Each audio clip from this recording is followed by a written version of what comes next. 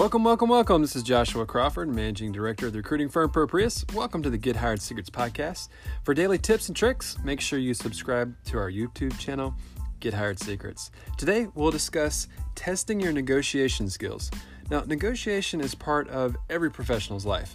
To negotiate means to arrive at an understanding with another person so that both of you are satisfied with the results. Now, do you know your skill level regarding negotiation? If not, test yourself and find out. Most of our interactions demand negotiation. You negotiate with your partner about which place to go for dinner. You negotiate with your coworkers about how to divide work. You negotiate with your clients about prices, and you negotiate with your boss about your paycheck. Let us discuss important test factors of a negotiation, and that way you can kind of see where you stand on this scale of these three key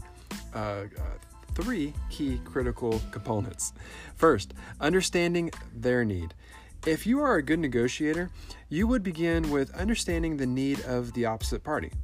Only after you get that understanding will you proceed further. The first requirement is to find out what the other person wants. For example, let's say that you are arguing with your significant other about which restaurant to go for dinner. First, try to understand their needs. Do they want to have a dinner outside, or are they looking for something a little more romantic where the two of you can spend quality time together with limited distractions? Depending on how they will answer this, will help you in negotiating a place where you both will have a great and enjoyable evening. Okay, second, specifying your needs. Then spell out your needs clearly to the opposite party. Let them know very clearly what you are looking for or what your expectations are. Let's say that your boss knows that your real need is not a rise or an increase in pay, but instead a higher status where you can leverage your ideas more easily. If your boss knows this, then they can negotiate a solution on your behalf, and then of course bring that solution to you to the table to see if you can't come to an agreement. Make sure the other person or party knows what your needs are. Many times a middle ground is not found because the opposite party is just assuming, and we all know what happens when we assume. Finally, you'll reach understanding. At the end of the day, all parties involved are trying to reach this point. When everyone openly shares and effectively communicates their needs and expectations, then understanding is more easily reached.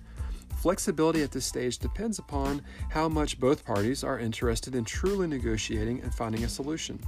If both of you want a result without hurting the relationship, being flexible is expected. Otherwise, one of you will definitely walk away. Your skill as a negotiator depends upon satisfying you, the other party, and of course getting a good result. You need to develop critical thinking skills, have the ability to communicate effectively, and an understanding of the driving factors of the personalities involved.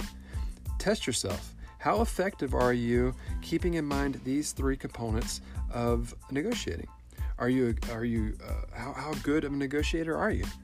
For more tips, tricks, and training, check out GetHiredSecrets.com. Again, that's GetHiredSecrets.com.